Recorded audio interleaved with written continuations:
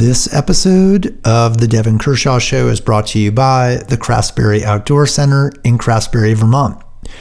With the vagaries of weather in the Northeast, big nor'easters or not, Craftsbury will have you covered this season with snow.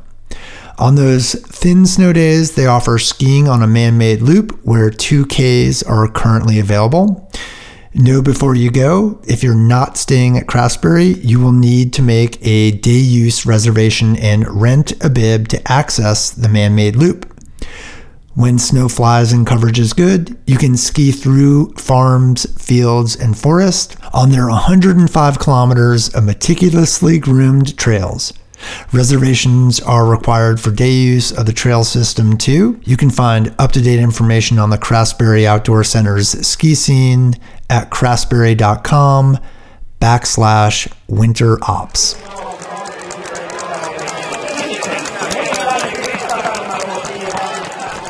This is Jason Albert, and you are listening to The Devin Kershaw Show from Faster Skier.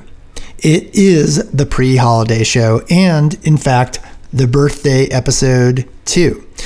The show was recorded yesterday on Sunday, December 20th, which marked Devin's 38th birthday. So maybe we took some liberties and sidetracked a bit. It was Devin's birthday after all. We do chat skiing in northern Norway, and in lieu of the metal grab bag we have run for the last 2 weeks, we discuss the tolerance for spicy food in Norway. And of course, we do get to the fine sprinting that went down in Dresden, Germany this weekend on the World Cup. Okay, here is your episode. Jason. Devin, how are you? Good, thanks. How are you doing?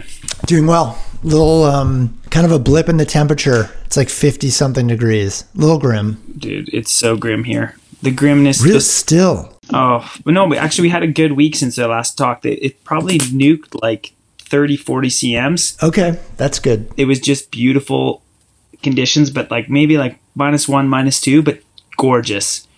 And then like multi-grade classic skiing, so good. And then yesterday, temperature started rising, and then last night started raining, and then now I don't know, man. Like, you know, when you have like 40 CMs of POW, but it hasn't really settled out yet. It's like a really winter wonderland, like snow on all the trees, looking perfect.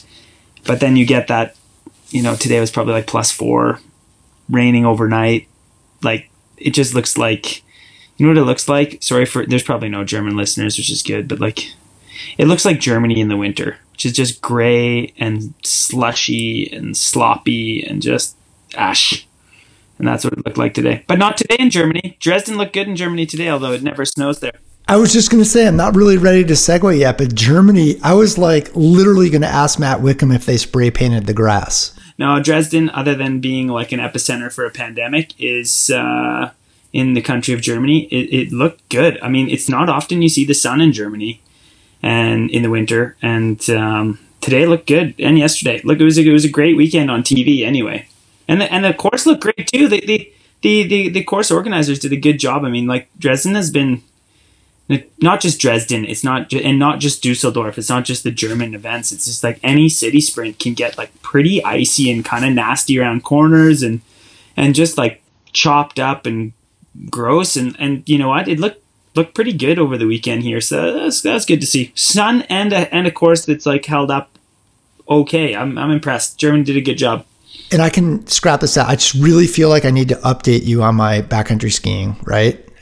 No, we're not going to scrap this out because I've got a really sad story for this. And before you update me on the backcountry skiing, yeah. Okay, you have talked to me about a Norwegian skier that lives up in Paradise, which is northern Norway, not southern Norway, which is lame where I live. But like Nikolai Schirmer. Yeah, is he coming on the show? No, well, we could try and get him. Dude, you said, like, do you know him? Like, yeah, because, you know, like, I see his name here and there in some photos. Is it? But I looked at his YouTube channel that you said, like, Lofoten is like, you ski in Lofoten? It's like, yeah, man, I backcountry ski in Lofoten every chance I get because that's where my wife's family's from. Did I have it proper? Was that the right spot? Oh yeah, well, he's up in Lingen, like or Tromsø area, but that's not so far. But he's been to Lofoten, like some of his videos. Hold on, does this story end sadly? No. the story ends. Oh, good. No, All right. my story ends sadly, yes, but this Nikolai Schirmer guy is a beast, and if anyone wants to kill time, and I really highly recommend it, he does amazing stuff. He talks in English, and you really get it. And you really get to see, And he's very smart. yeah, and you get to see how beautiful Norway is for ski touring. And as I'm sitting here in the rain of lame Lillehammer and seeing this stuff, I'm just like, I wish Jason had never told me this man's name, like that this guy. But you never watched his videos? No, I'd heard of his name. Like I said, I've never watched his videos before, and I sat down and I watched one, and of course, like, it's a time suck, so you just like start. Next thing you know, it's 11:30 p.m. and you've watched 3. Holy Lord! It was like he does a amazing job, and if anyone's into backcountry skiing and wants to know what like Northern Norway looks like, check him out. It's amazing. And then where this story ends, sadly for me, as I pivot, and then you can tell me how awesome everything is in backcountry skiing in Western. No. I'm going to paint a grim picture too. Go ahead. Okay, sweet. That's good. You know what? Yeah. That's fine. It's because then, you know what? We're going to paint a little bit of a grim picture. Then we're going to bring the energy up because the Americans killed it this weekend. And then we're going to keep the energy up because it's Christmas. Even in a pandemic, we can still have fun. Eat some gingerbread man. It's going to be fun, but dude, you have me hanging here. What? So, yeah. Here's what happened. I have, let's say, 3 friends in Lillehammer, 2 of which backcountry ski, but aren't like, they're into it. They're into backcountry skiing, but like, kind of like, yeah, I'll do it. Like, and you know, when they're out, they have a good time.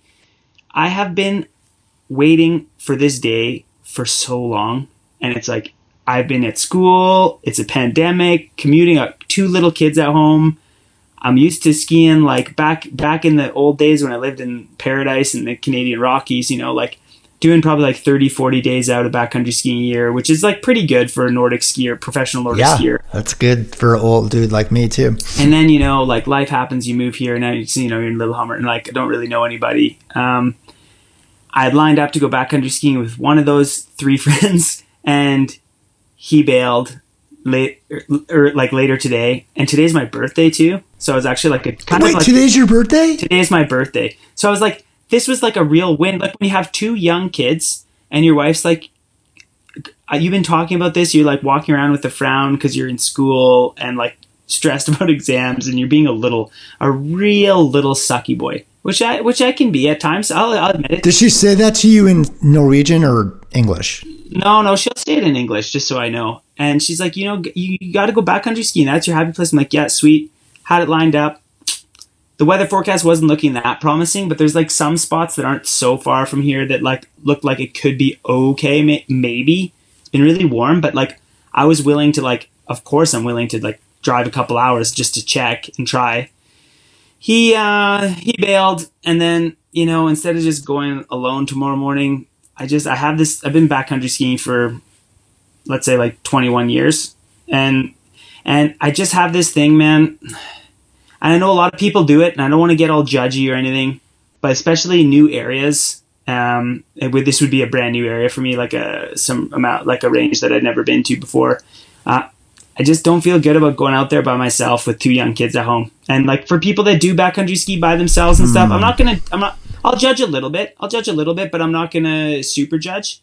But for me, it's just like not going to happen. If I lived in Lofoten or in the Rockies where I lived there, and that was like kind of like my home, like just like I knew everything was happening, the snowpack, the whole deal, and it was just, I knew it, then I'd go for sure. But if I'm going to get in the car, drive 2.5 hours to a place I've never been by myself, I just, you know what? So anyways, I shelved it, and I was that sucky boy on my birthday too. So my wife was not. Wait, are you talking about it's for tomorrow? For tomorrow, yeah. So my wife was not impressed with me being a sucky boy, but I feel good about the decision of not backcountry skiing in mountains I've never been to by myself, especially after it's been kind of warm, and it's probably going to be garbage skiing, let's be honest. But, you know, I'm jonesing for some real skiing. Nothing against Nordic skiing, because we have a Nordic skiing podcast here. No, Nordic skiing's lovely. Right.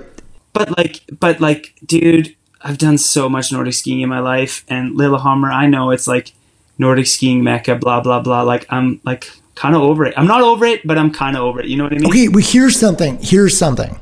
How about, okay, But I'm I gonna know go this Nordic is skiing sort tomorrow. of, That's what I'm gonna do. And it's like, yeah, I'll listen to like a podcast and it'll be fine. But I was really hoping Okay. to have the fat boards out and linking some turns, but just don't have any friends, and it's a Monday, and people are working, man. So it's just not gonna happen.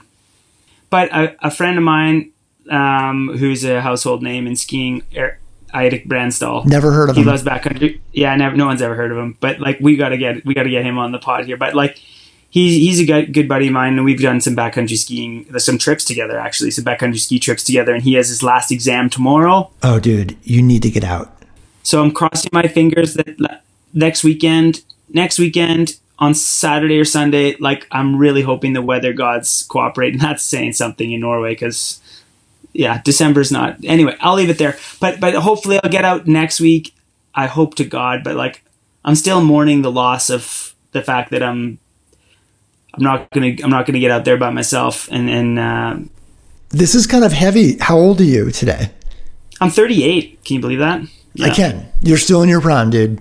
Thank you for saying thank you for saying that to me, because like, when I'm in, I'm studying physio right now, as people know, and like, man, prime surrounded by my cohorts, or like fellow students, physio students.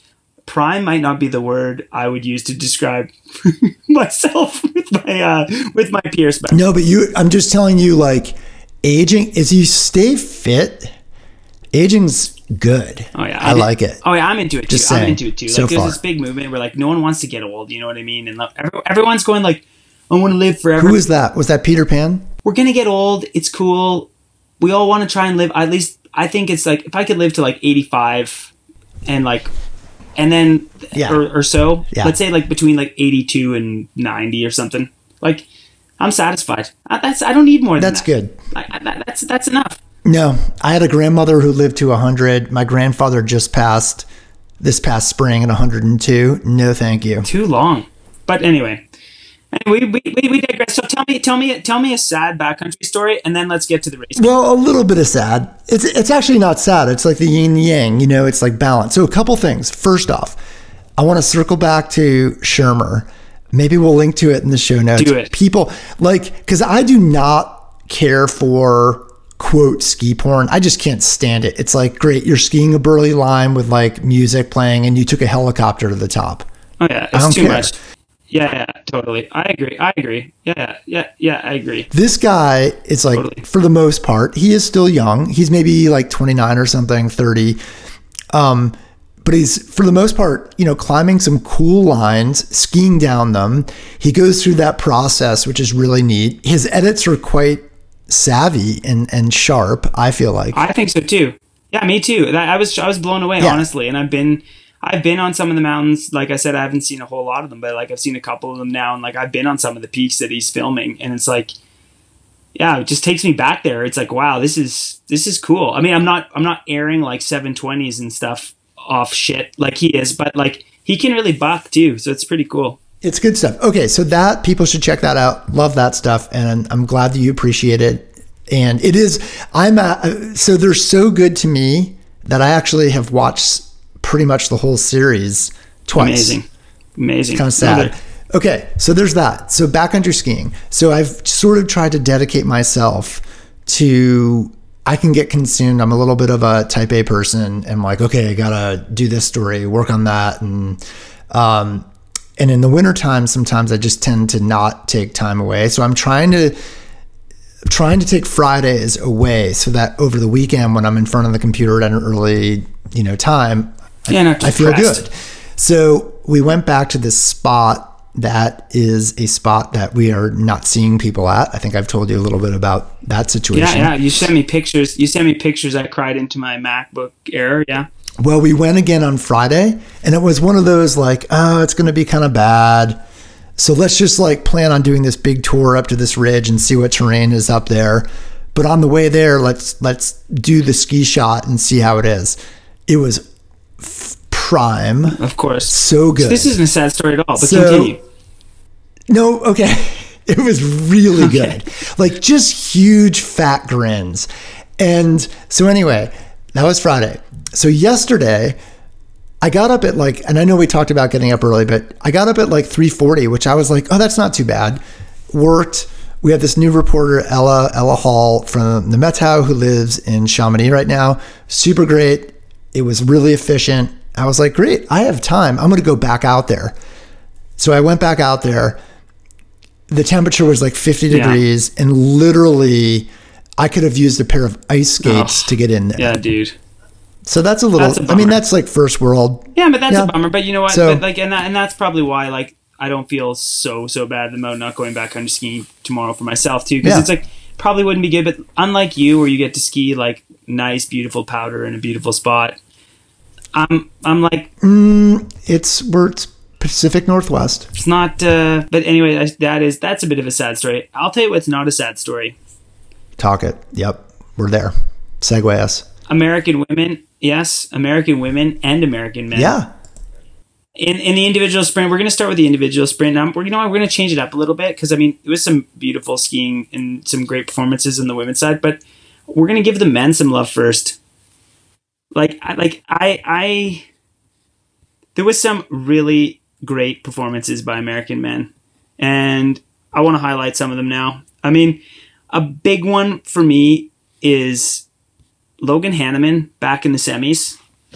And yeah, he squeaked her in there. I mean, he knows, and we all know in a normal World Cup, like when you qualify 26, like you're not going. Yeah, but this is the new normal. But you know what? This is the deal. For the people that showed up, 26th is enough. And he skied great, skied himself into the semis, and this is taking advantage of the opportunities that are given to you. And I thought that was just a great performance. Schoonmaker. Or is it Schoonmaker? I'm gonna say I've botched this name already, but like I do too, because I was talking to Kevin Bolger and he's like Schoonmaker, and I was like, oh, I've been mispronouncing. So yes, yeah. So Schoonmaker, I loved it. I loved the way he skied. He skied with like some confidence, and yeah, it didn't work out to get to the semis, but 14th in a World Cup. The guy's young, he's exciting, and if you ski rounds like he skied his quarter, that's how you get better. And I thought it was really cool to see, honestly. People are bullish on this guy. Shout out to that. Yeah, but shout out to the way he skied, because in contrast, like we were talking in Davos, you know, like Americans, Canadians, like some of these guys that don't have that much European experience, like don't have that much experience, like really understanding how tight space is. Like the real estate is expensive in the men's World Cup in sprints, and you know we see a lot of younger guys like just kind of get pushed around, and Schoonmaker did not do that here in Dresden on a tight course. Awesome stuff. 14th, great, amazing skiing, and then of course Simi qualifies 6th, finishes 5th. People forget like sprinting's a young man's game, man, and Simi's 33. And he's making a final in a very fast and furious sprint.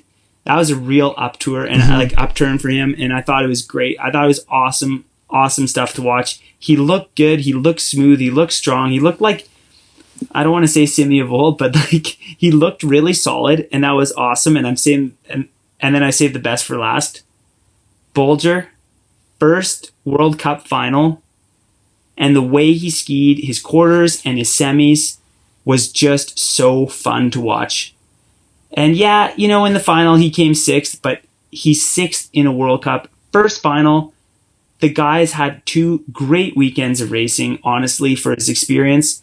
And you know what? That's what I love about the American men here this weekend is, yes, it is a gift. We've talked about this. Davos and Dresden is a gift because top countries are missing.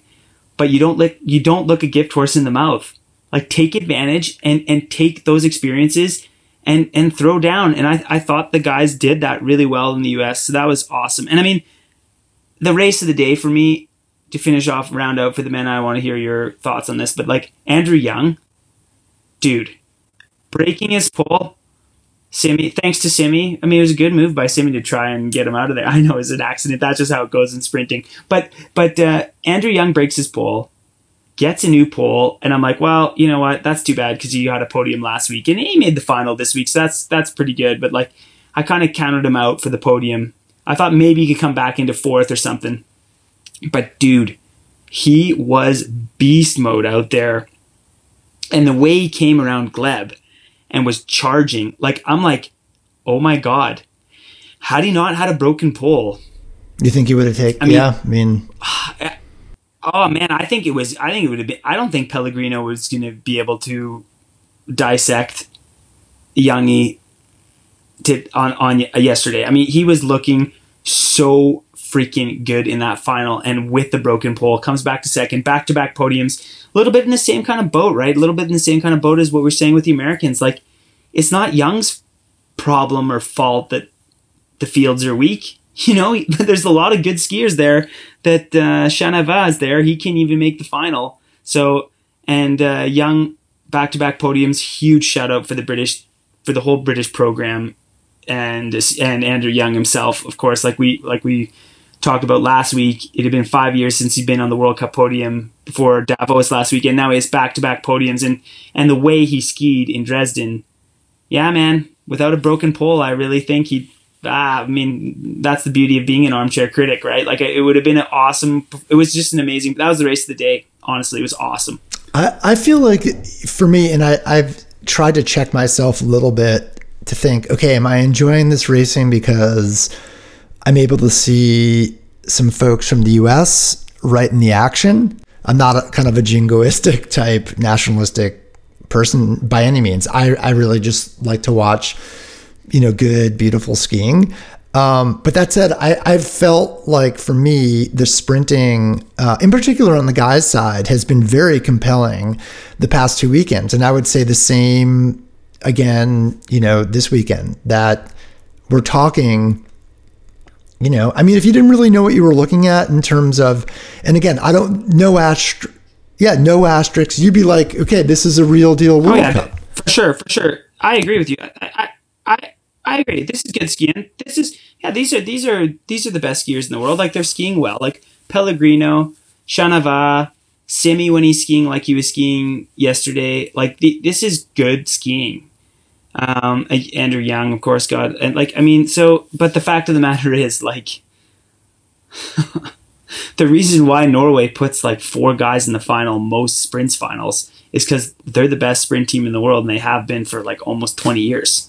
And they are sorely missed in if you want to stack yourself up against like the actual best in the world. But again, it's not the athlete's problem. Like, who shows up, who doesn't show up at all. Not at all.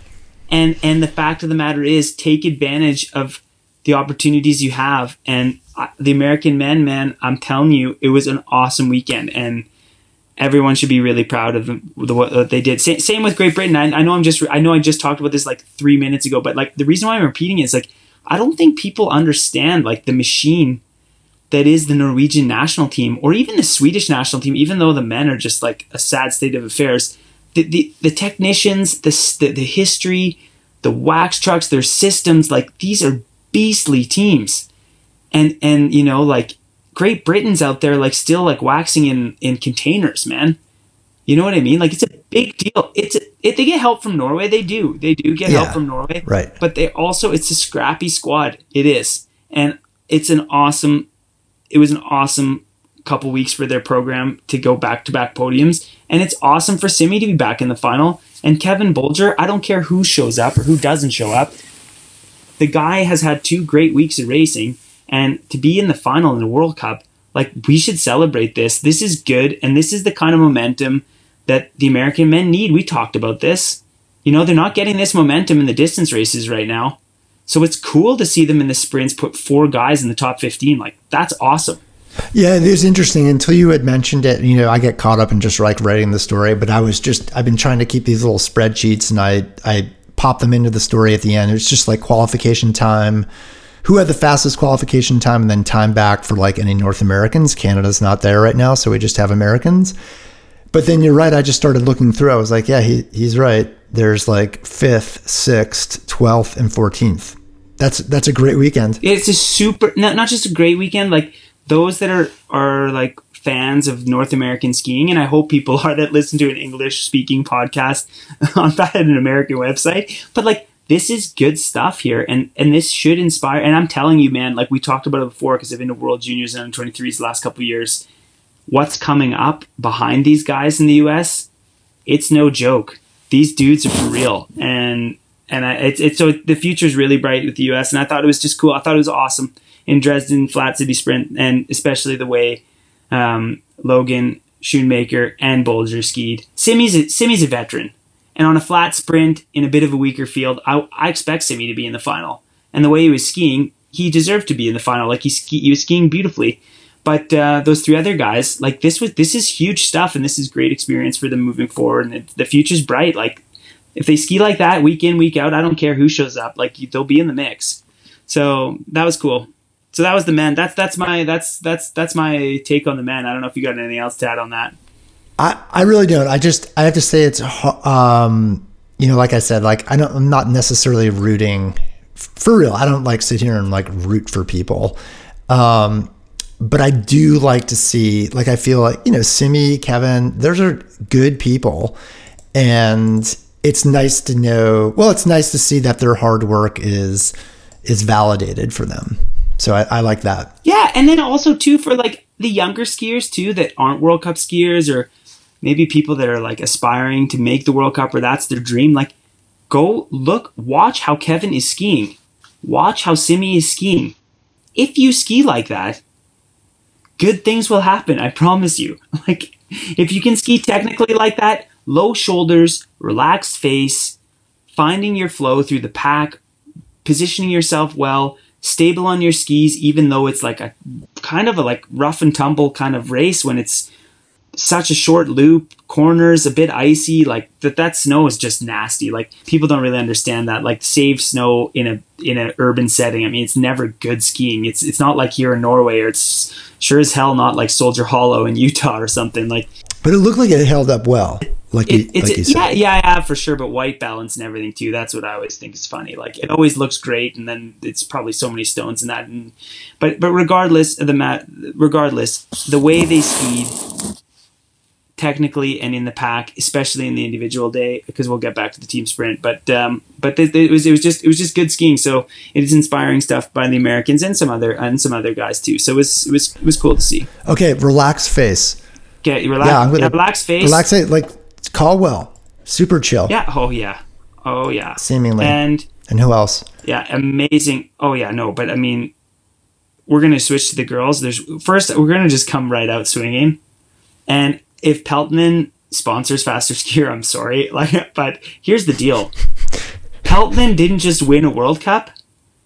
Their last World Cup win, don't quote me on this, but I think their last World Cup win was 2013. Really? With Mona Lisa Malvaletto. Yeah. Great classic sprinter. I'm pretty sure, but don't quote me on that. They had at least a podium, I think, last year, because I remember we spoke about it. Yeah. Oh yeah. Yeah. Fenrik's been on the podium, which to me blows my mind. Like, nothing against Peltonen except everything against Peltonen. You don't see Peltonen because you do not see Peltonen in. No, I understand that, but so that's what's interesting to me is that okay. So she won back to back, dude. Amazing. It's like Finland is probably like the most energy that like. Since I don't know, like they're just like, I don't know, maybe they smiled. They might have even smiled. The Finnish Peltonen factory workers might have smiled in the dead of winter when it's dark and gray. It's probably raining in Finland too. I bet you the factory workers smiled in Peltonen, which is a big thing. This is a big deal. So it was amazing. Jokes aside, Fenrik skied like an absolute champ. Took control early, every heat. Bang, bang, bang, wins. Wow. And the fact that she's doing it on Peltonen skis, I know it's a bit of an inside joke, but the fact of the matter is, how many other World Cup skiers ski on Peltonen? Exactly. It's a big deal that Peltonen comes away with 2 back-to-back wins as far as I'm concerned. Okay, a couple things, because people love the geeking out. I get emails, and maybe you're on these threads, like, please have Devin geek out on skis. Well, that's dangerous, though, because like we're always biased, so you got to take that with a grain of salt. Well, do you think they're rebranded? Do you think they're actually Peltonens? Dude, I don't know. I've seen Fenrik skis be so raunchy before. Like, so they were like sorry, I know I'm just like slandering Pelton, but I have no skin in the game, so it doesn't matter. But Did she but she won a World Cup on but them. I think they're for real. The reason why is like, I don't know if you noticed the bases. I mean, it's like clear bases. Like she won in clear bases, but it's like when you look at clear bases from each brand, they have they're distinct. So like Rosenall's clear bases, they're white bases. They're white.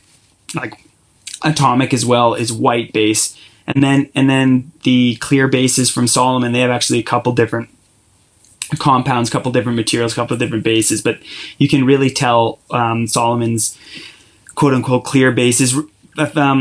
Fisher's clear bases, they're yellow and it says Fisher. And I mean, I was watching for the bases because I was thinking the same thing as you. I'm like, okay, did Fenwick just finally just buy 40 pairs of Fishers and just get like new top sheets on them, or Rosenall? Maybe Rosenall is maybe even better because especially with the color and like the graphics and stuff. But no, man, I think those were legit. I think those were legit Pelties and like amazing. Okay, and that's what I mean. Like, don't you think? I mean, we always hear that World Cup skis are markedly better than what we can buy, like normal people like me might be able to buy. Yeah, because it's true. Okay? And for any rep out there that's gonna like lose their shit and say it's otherwise, like we'll have a whole other podcast on that. Yeah, I'd love to, because I'm like, you're on like, because it's not the fact that you can't get great skis without being on the World Cup. You can, but it's the percent. It's like Fenwick has the entire factory of Peltonen like picking skis only for her. Like, yeah, that's what I mean. Like, I'm sure Alex, when he switched to Solomon, went right up to the top of that list, and he has the entire company like searching out the best skis for Alex Harvey. So when you go into like any store or something and you buy skis, the fact of the matter is, like, the people that are working in those stores, like, they can go through their whatever skis they have and try and give you the best skis for yourself. But like, you don't have an entire company behind like wanting, like, picking skis for you, for Alex Harvey or for Nadine Fenwick. You know what I mean? And that's where the difference lies. So like, when people say like, can you buy World Cup skis? Like, yeah, of course. The World Cup skis are just like any other skis, unless it's with Fisher, because then it's different, because there's just different rooms that people don't have access to, and that's just how it is with Fisher, and people just got to deal with it.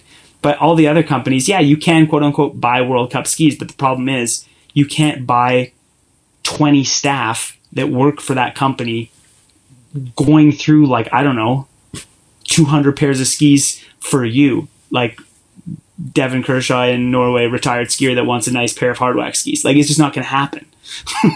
You know what I mean? Well, that's just, yeah. So if there's a Finnish listener out there or someone working for Peltonen or somehow, yeah, give us a ring.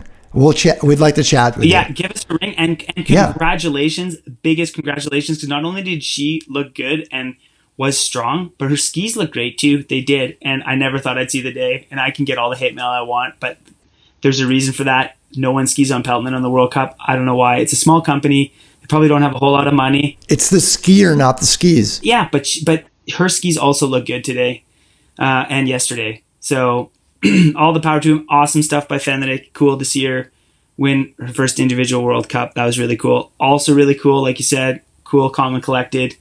You know how much I love the way Sophie skis. Yeah, it's awesome. Yeah, she's beautiful skier. Like, she is the epitome of a beautiful skier. Patient. Things are where they should be. Technically calm, low shoulders, like you said, not wasting energy in her face, not a whole lot of like, and that's the other thing too, like, people don't understand in these city sprints that are icy and like kind of like I said, like, not nice snow, it's hard to look great. And Shanava and the men, or Simi in the individual sprint, looking great like that is hard to do. And Sophie looked awesome, and what a great lunge, and what a great, like, what composure through all her heats. Like, she was leaving it kind of late, I thought, in some of those heats. I'm like, oh man, this is dicey, especially in her semi. I'm like, oh man. In her semi, when she like snuck around, was like, dink. Yeah. Yeah, exactly. I'm like, oh my God. Like, before the pine boughs and stuff, I'm like, because she is such a beautiful skier and calm and really like a really beautiful skier. It's a bit like Alsgaard back in the days. Like, you just don't know how fast they're actually going, because it just looks kind of like, not going to say casual, but just looks almost like too pretty for 150 meters to go and being in fourth. It's like, oh my God, like, yeah, you got to move, girl. Let's go. And she gets herself into the final, and then the final, like, awesome stuff. Fenwick was just the better athlete this whole weekend, and all the power to her. Great racing by her. But Sophie just had put together a great race and finishes, of course, like anytime you're on the podium in a World Cup, awesome stuff. Sophie looked great. Amazing. Just as a slight digression, we'll get to Diggins in a sec just because I like to do digressions. Okay. Both Sophie and Simi are pretty chill. Who do you think gets a little more stressed about, like, I don't know, if the dishes, like, say the dishwasher isn't loaded properly? Everything. Simi, you think Simi's chill, but I don't think Simi's all that chill. I think Sophie's, like, legit chill. Okay. Like, I think Sophie Caldwell is, like, it's for real. I think Simi's, like, a bit of, like, his vibe is chill, but I'm not sure, like, he's not, like, high strung like me or Alex or something. Like, he's definitely not like that, but, like, chill. Like, I mean, Sophie's just, like, zenned out. You know what I mean? I'm sorry. Simi's a lot of things, but a lot of good things. He, like, totally zenned out. I don't know. I think Sophie wins that battle easy. Okay. So sorry to digress there. Just kind of, cause they're both pretty chill. No, but it's a good question. The burning question. For sure. Yeah, I mean, if you can climb trad like Simi climbs trad without actually climbing ever because he's a Nordic skier, then you have to be pretty damn zen. See? So when I say Sophie's zen, like more zen than Simi, that may be true. But, like, anybody that knows Simi and knows how hard he can climb, with the fact that he, like, wears spandex for a living and doesn't get on the rock all that much, then they should witness that, because I haven't witnessed it. I've only just heard the spray, but and not from him though. That's the best. Like, secondhand, like, yeah, Simi's never sprayed that to me, but I just heard it from other people that Simi is like a boss rock climber and, like, a bold, beautiful trad climber. So, like, and so you gotta be zen for that. Yeah. Okay. So, Jesse, like, let's be honest. Like, we've talked about it. Jessie hasn't had the pre-Christmas period that she wanted. She hasn't. I mean, I know it's always part of her plan. I'm never worried about her for the championship. She always shows up. No one delivers. Like, Jessie shows up when it's time. But for sure, I mean, when you started reading that big teams, especially in the women, right? Like, the Norwegians and the Swedes are just so powerhouse in the women. And when they're not there, like, the first name that comes into your mind is for sure, yeah, like Sophie in sprinting, of course, and Lampich in sprinting. But, like, really, Jessie's the first name you think about that's going to just start crushing. And, you know, Davos was by all means, like, a disappointment. And then today, I thought yesterday I thought the fourth, the way she skied, the three girls that beat her were just better. I mean, Sophie was just better, and Lampich is great. I mean, like we talked about a lot on this podcast, like, Lampich was really in the hunt to win that overall sprint globe last year, and she could have done it, but the couple sprints got canned by the Rona at the end of the season. And Diggins just cool to see her in fourth, and I like the way she was skiing too. She was aggressive. She was really aggressive yesterday in the sprints, and comes away with fourth place. It's a super solid result, and the result is one thing, but it's the way she skied in the heats after, like, maybe not the best qualifier, even though she's 12th, I know. But again, if you chuck in 8 other people, she's 20th, and that's not that awesome a qualifier for someone like Diggins on a flat, fast course like that. So, but she skied great in the heats, and I like the aggression, and comes away with a fourth place, which was great. And, like, yeah, the three girls were just better, and that's why those that watched the race, or if you rewatch the race, like, those three just had some distance, and that was that. But making the finals never easy. You look at Neprieva in 7th. I mean, Neprieva, the Russian, has a ton of experience, and she didn't make the final. So good stuff by Diggins in the sprints. So it was the individual sprints in Dresden. Like, I thought they were pretty fun. Like you said, they were fun to watch. I thought they were fun. So a couple of notes. We don't need to take a deep dive here. Julia Kernan, 12th, obviously great. I think it just gets a little shadowed by, Caldwell, coming in second. But also something I think is notable and something worth celebrating. Hannah Halverson. I was just going to say that. I was just going to say 23rd And awesome. I mean, you know the story. She's yeah. lucky to be alive. Was hit by a car Exactly. a year ago, November, I believe. No, and this isn't lip service that you just said, Jason.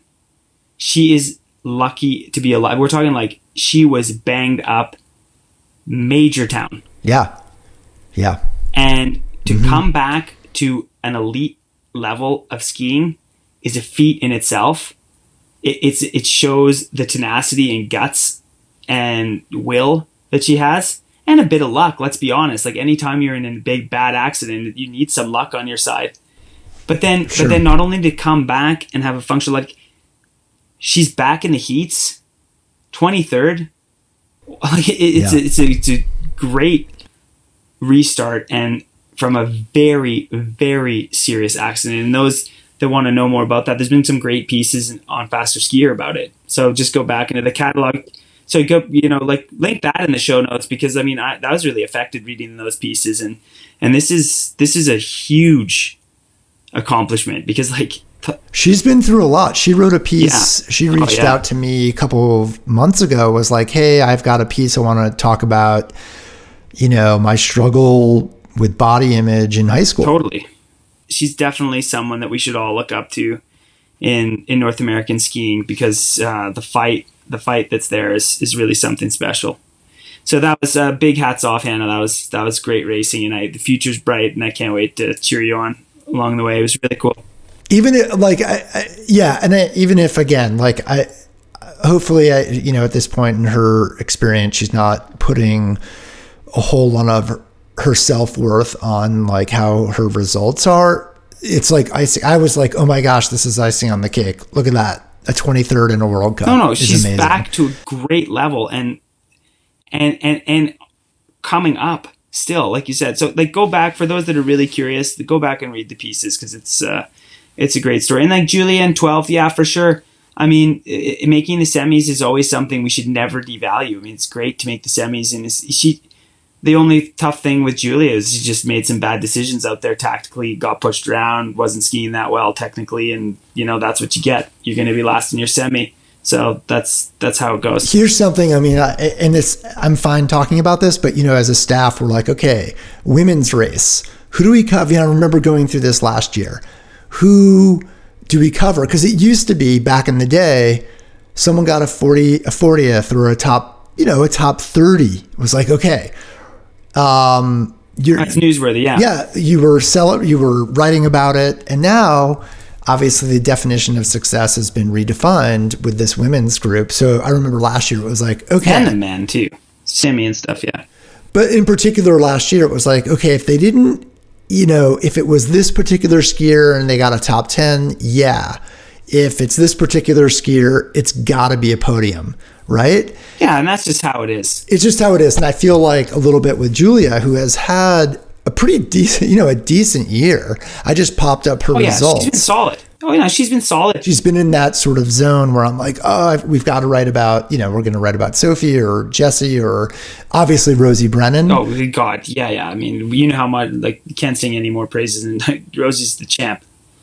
But Julia's had quite a stout year. So that said, okay, so Rosie Brennan decided not to take the starts this weekend, and maybe for good reason. Saxony, which is this, I think it's a state. Is that right? They consider it a state? Yeah, it'd be the equivalent of, yeah. Yeah, so Saxony is the state in which Dresden is located, is under, it's like an emergency lockdown. And so, maybe it wasn't worth it to travel there. I think although that said, she made this decision a while ago that she was not going to be doing this. Yeah, go for it. Yeah, and also too, Rosie Brennan just coming off well, she has the yellow bibs, enough said. So yeah, and still has it. Because when you're fifth in that mini tour and then win back-to-back races, of course you're still going to have it. And the fact of the matter is, when you have those opening races like she's had, and the Norwegians aren't showing up at the Tour de Ski, but the Swedes are. Rosie podiums most days if she continues this run of form, which she will. I mean, she will. This is her level right now. So why go to a city sprint where, you're not skiing, your training is not that great, you've already won a sprint. Yeah, you already won a sprint. Like, you just won like she said it herself, like, this is insane. Like, what?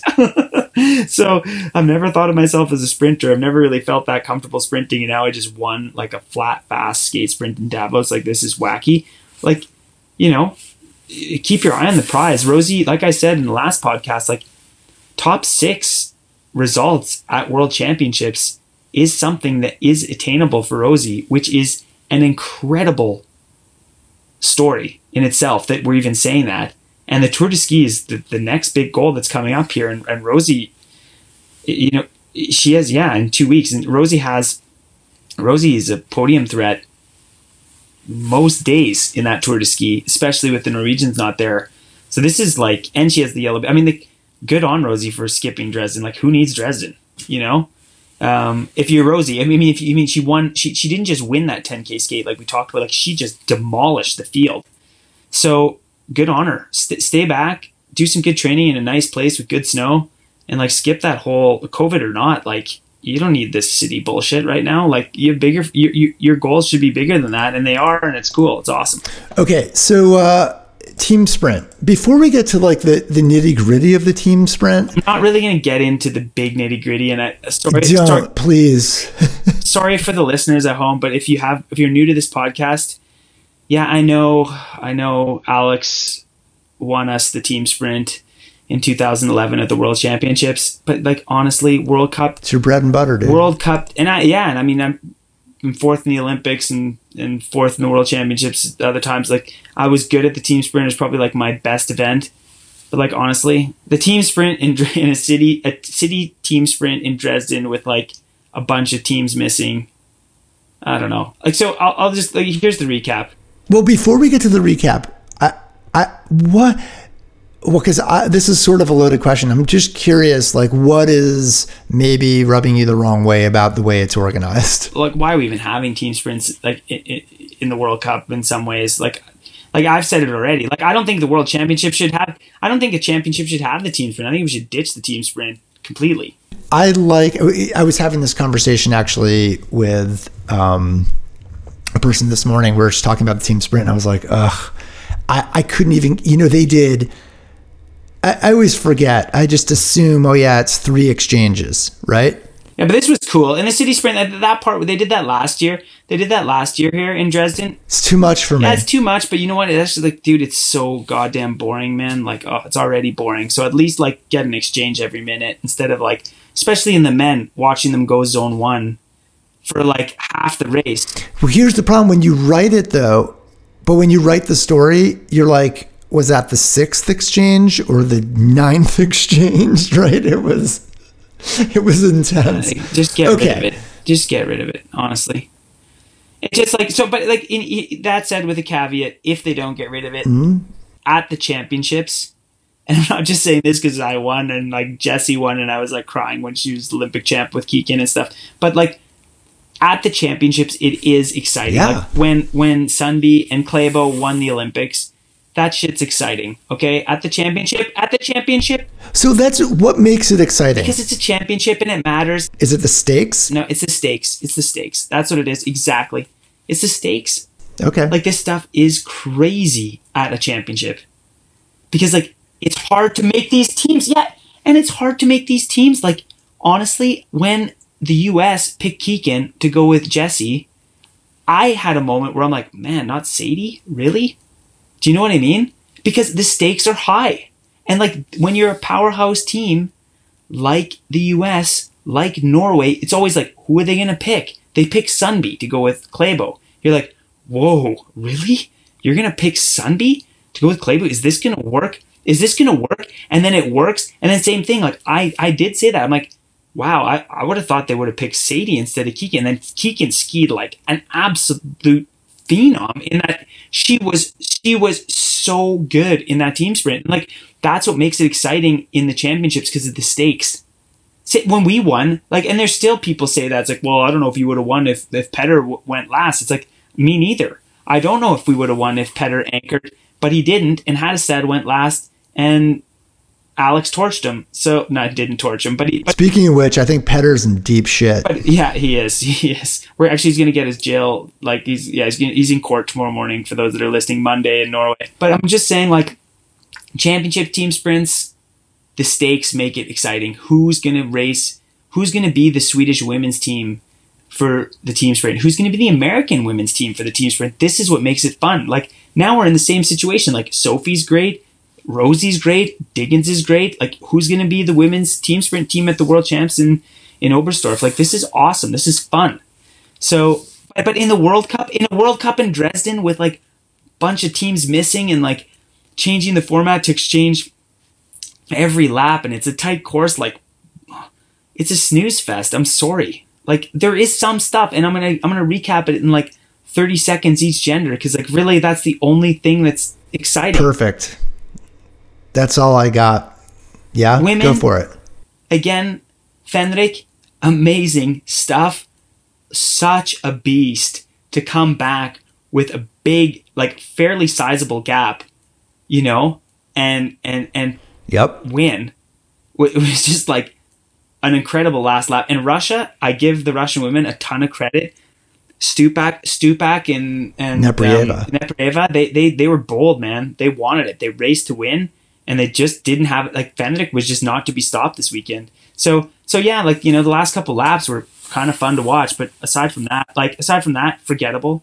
I mean, the Chinese Americans coming for us, the Americans. Oh yeah, but I mean, you knew that. The Chinese are out there like drilling it. I'm psyched for the Chinese. They're out there drilling it in the front, and I'm just like, say goodnight. Like, I mean, but it's exciting. And nothing against them, because they ski well, right? Like, they have come a long way. Their technique is good. They're actually pretty talented. They've been trained well and stuff, but like tactically, like, I mean, really. But anyway, and for the men's side of things, like Bolshinov and Gleb, like, great racing. The French were great. I was disappointed in how the Americans did for the men's side of things. But again, like, I don't really care, because at Worlds, then that's something else. And space is limited too, and that's the other thing. Like, space is just limited, man. And yeah, and honestly, like 9th, 6th, like, what does it matter? You know? In a World Cup team sprint, like, it doesn't matter. Like, it's good they made the final, and yeah, they ran out of steam, or they just didn't have their tactics dialed in, or they just had an off day. It doesn't really matter. They had great days the day before, and that's more important to me. Because the other thing too, here's the other thing. Last thing with the team sprint in Dresden is, like, we can't even use it as any sort of marker towards a team sprint at a championship. Because, like, a team sprint at a championship is like it's a tough course, hills, gnarly corners, long stadiums. Like, a team sprint in Dresden is just a sideshow. It's just a sideshow. Like, get rid of it. Okay, so this is a question then. So, like, I was intrigued. I really loved how the Russians animated both races. You know, without the Russians there, I felt like it would have been a little more of a conservative. Oh, a snooze fest. Oh, it would be the worst. It would have been the worst. So I really enjoyed that. But I'm curious what that shows. What does that show about Neprieva's fitness, the way she's to be able to pull away? But again, it's a relatively flat course, and the same with, say, Bolshinov and Gleb. Yeah. Like, what am I seeing out there? But the other thing too with that, it's like, what are you seeing when you're missing the strongest teams? Like, do you know what? Especially in the team sprint, but, like, it's like, yeah, I do know. I don't know. Like, if you didn't know that Bolshinov's a beast, then you haven't been watching skiing for the last couple of years. And then Nepreva, I mean, she just did a longer drag, and she was just stronger. You know what I mean? She was stronger than a lot of those women in some of those rounds, and that's where you can get those distance. But at the end of the day, Fenric was the strongest, and that you know, game, set, match, Switzerland. And that's fun that Switzerland won the World Cup. Of course, it's fun that Fenric gets back-to-back wins and stuff. But, like, I don't know. World Cup team sprints, man, I don't know. Not for me. Okay. We're going to take one. Do you have a computer in front of you? I sure do. Okay. Go to this website, Faster Skier, if you could. Yeah, I've heard of it. Okay, cool. Go to the women's sprint story. Okay. And then click on the image, because the way our new website works, like, if you click on any image, I think you'll scroll through and get kind of like a slideshow. Yeah, we're going to do a little for forensic work here. I want you to go to the image of the. Are we individual? Is this the individual or the team? No, team sprint, the Swiss women side by side, because we're going to get a good visual of the Rossi next to the Peltonen. Yeah. Oh yeah, totally different. Totally different. Do you see the tip? The tip of the Peltonen almost looks glued on. It's a little wider. Sorry, Peltonen. Yeah, it's way wider. It's way wider. Okay. Yeah. No. Those are real. Those are legit Pelties. You think so right there? You think I'm just again forensics work. No, you know what? For that didn't give me it's the bases. Yeah, I haven't. Okay. I saw the bases and they were kind of like orangey, cleary. Like it's a color that no other ski uses.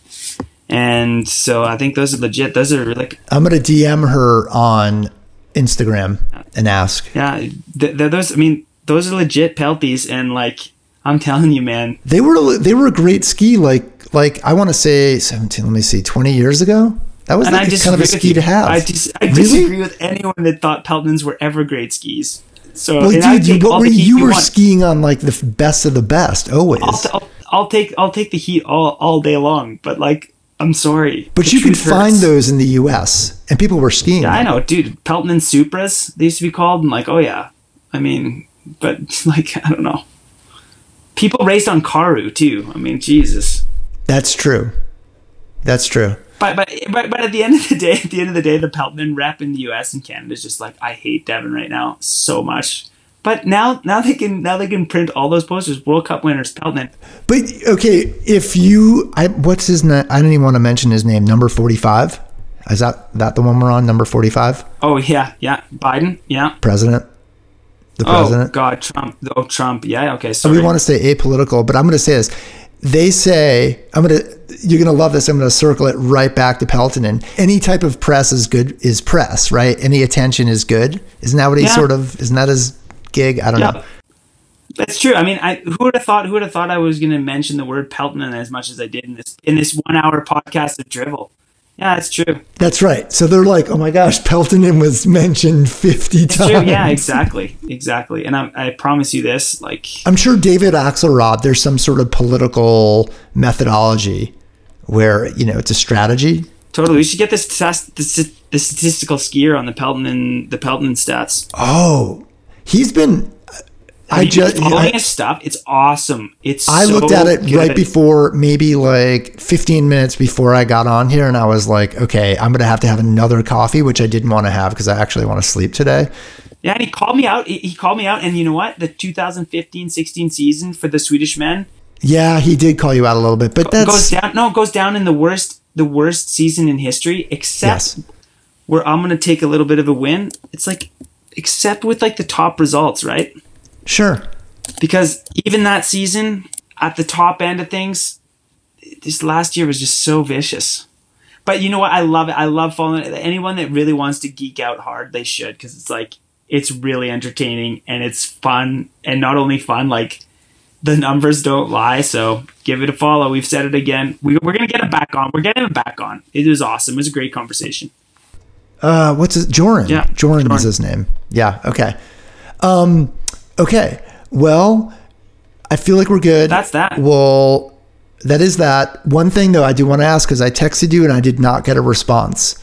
Oh, actually, we have two other things. I do have another thing. You asked me about like Thai food and then spice. Here's what I'll say. Yeah, because here's the reason why. I'm like, if anybody ever comes to Bend and they're looking for really good food, there's a pretty decent Thai food in town. And it's this Northern Thai place. I forget the name because it's been like 8 months since I've walked in there. Yeah, it's Corona. No one's eating out. Yeah. If anybody's ever in Bend and they want truly killer Thai food and atypical Thai food, it's called Wild Rose, and it's Northern Thai food. So good. It's right downtown. So gotta support the downtown businesses. I agree. This podcast is not sponsored by Wild Rose, but I assure you. So if you get like a 4 or 5 star meal there, okay, it's pretty legit. And I get like a 4 or 5 there, and then they bring this little tray of different chilies that you can add. So I like probably nuke it up to about a 6 probably. Okay. Today, I went on a run with my older kid, and I got up really early, and just my blood sugar was funky, and I started bonking on the run. So I was like, dude, I need Thai food on the way home. So we did some takeout Thai food, and I got a 4. And he's like, this place is known for its spice. I was like, whatever. So I got a 4. Yeah. It was freaking hot, and I was like, almost like I had showered. I was sweating so much. Okay. Okay. So I was thinking, like, what's the deal with Thai food in Norway? When we lived in Oslo, there's a Thai place, Thai restaurant called Plah, Plah. Thought it was great. Thought it was really good. Like, I thought they did good Thai food there, but that was kind of like, that was the Thai place I ate at in Oslo when we lived there. And now I live in Lillehammer, like Thai food, like forget it. But what I will say, maybe there is a Thai restaurant. I have no idea. Actually, that's not true. I ate at a Thai restaurant in Lillehammer a couple of years ago. I think it went bankrupt. And it wasn't that good.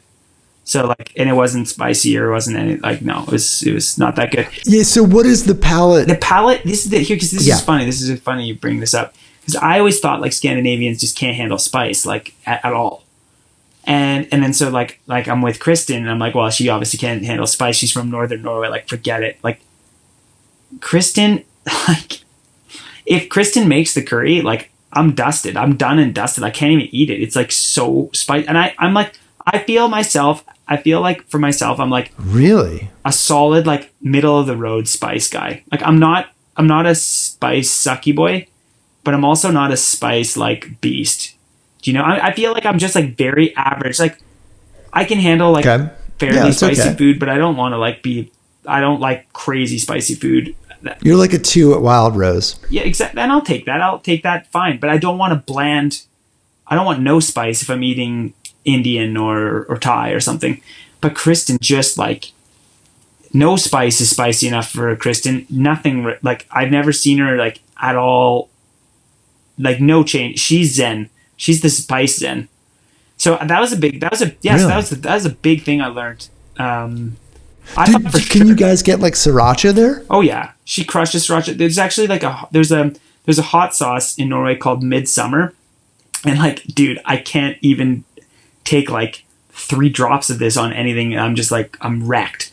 And Kristen's just like dumping like this hot sauce like all over everything she eats. And like, you are a crazy person. And like, I never would have thought that a Norwegian from like 71 degrees north or whatever, not 71, but like 70.5 degrees north. That's where she grew up. Like, could just demo spicy food like this, but she can. But the person I've met my whole life, I'm going to give a shout out to Eric Denise, who was a national team coach for many, many years. Never met anyone that could eat more spicy food than Eric Denise. Yeah, and he's the program director at Sovereign Lakes Nordic. So like Silver Star, if you've ever been up there, like some of the best cross country skiing on earth. Like, you know what? I'd like to see Eric Denise versus my wife in like a spicy food off, because like, I mean, I think Eric would take her. I think Eric would take her. I mean, I hope maybe she can email us in and stuff. But like, yeah, Eric Denise, man, no one crushes spicy food like that guy. Okay, so I'm glad I asked.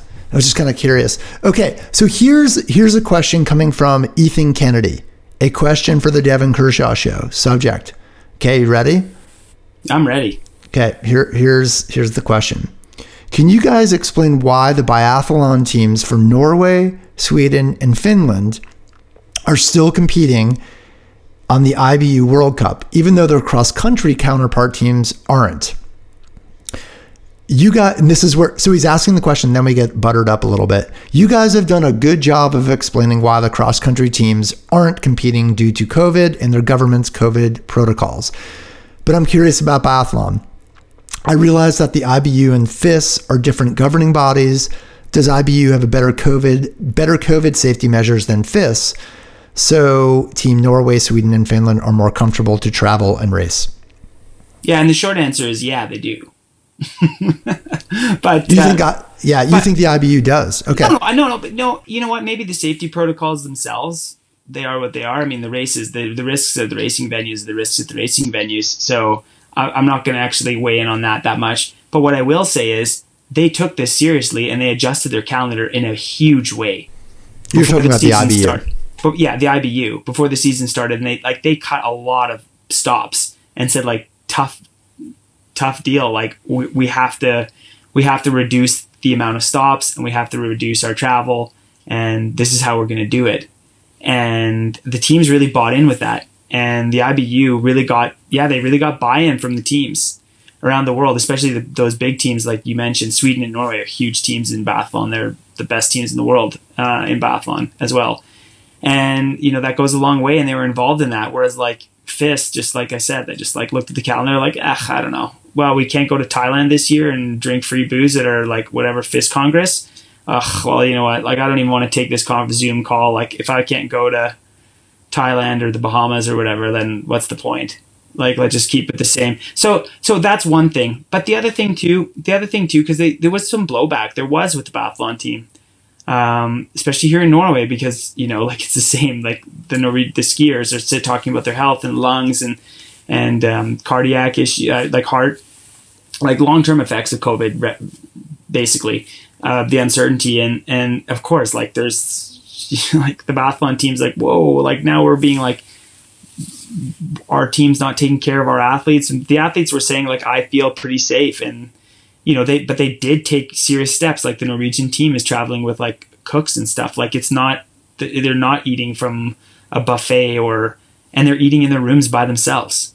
Everyone has their own room. No one's sharing rooms. And like, it's a lonely, lonely existence for these big teams. And, so maybe they're just able to deal with the protocols a little better when they know that they're in one venue for, 2.5 weeks, instead of like in cross country where you're moving every single week. So that's a big difference. But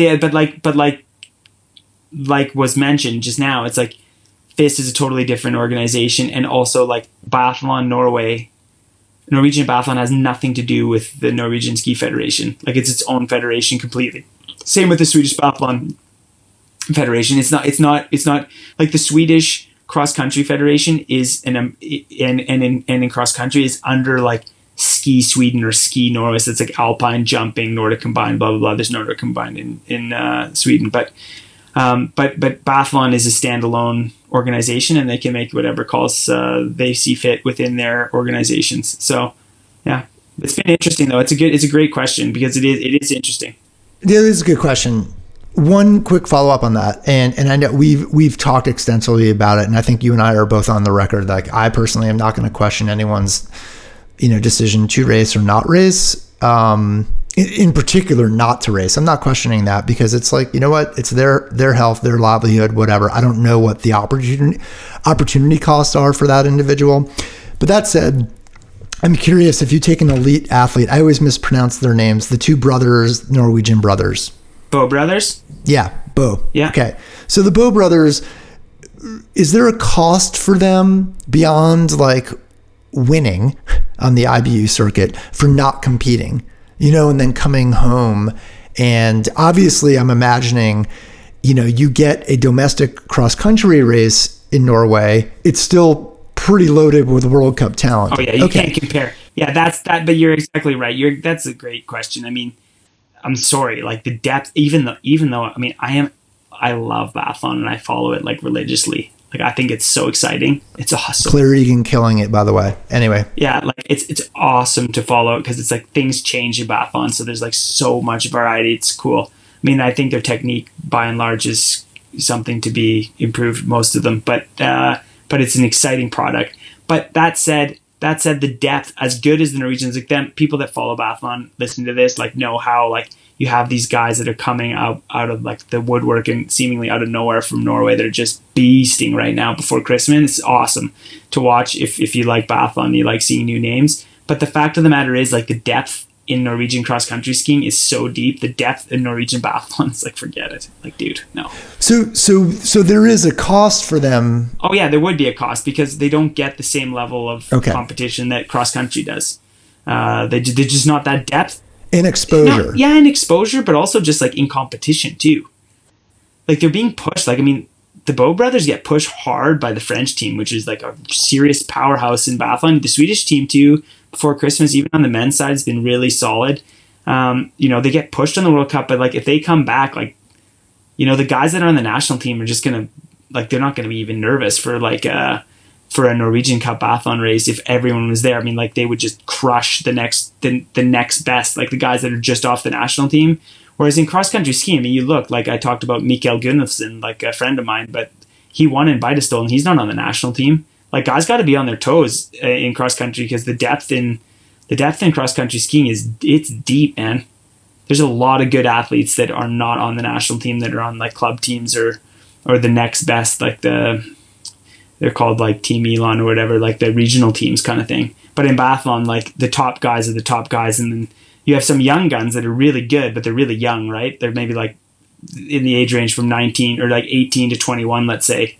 But you don't have like a plethora of like 40 guys that are 24 to 30 that aren't on the national team that are like full-time skiers and and they're freaking good and, you know, could beat Teddy Abo once in a while or could beat these guys. Like, no chance.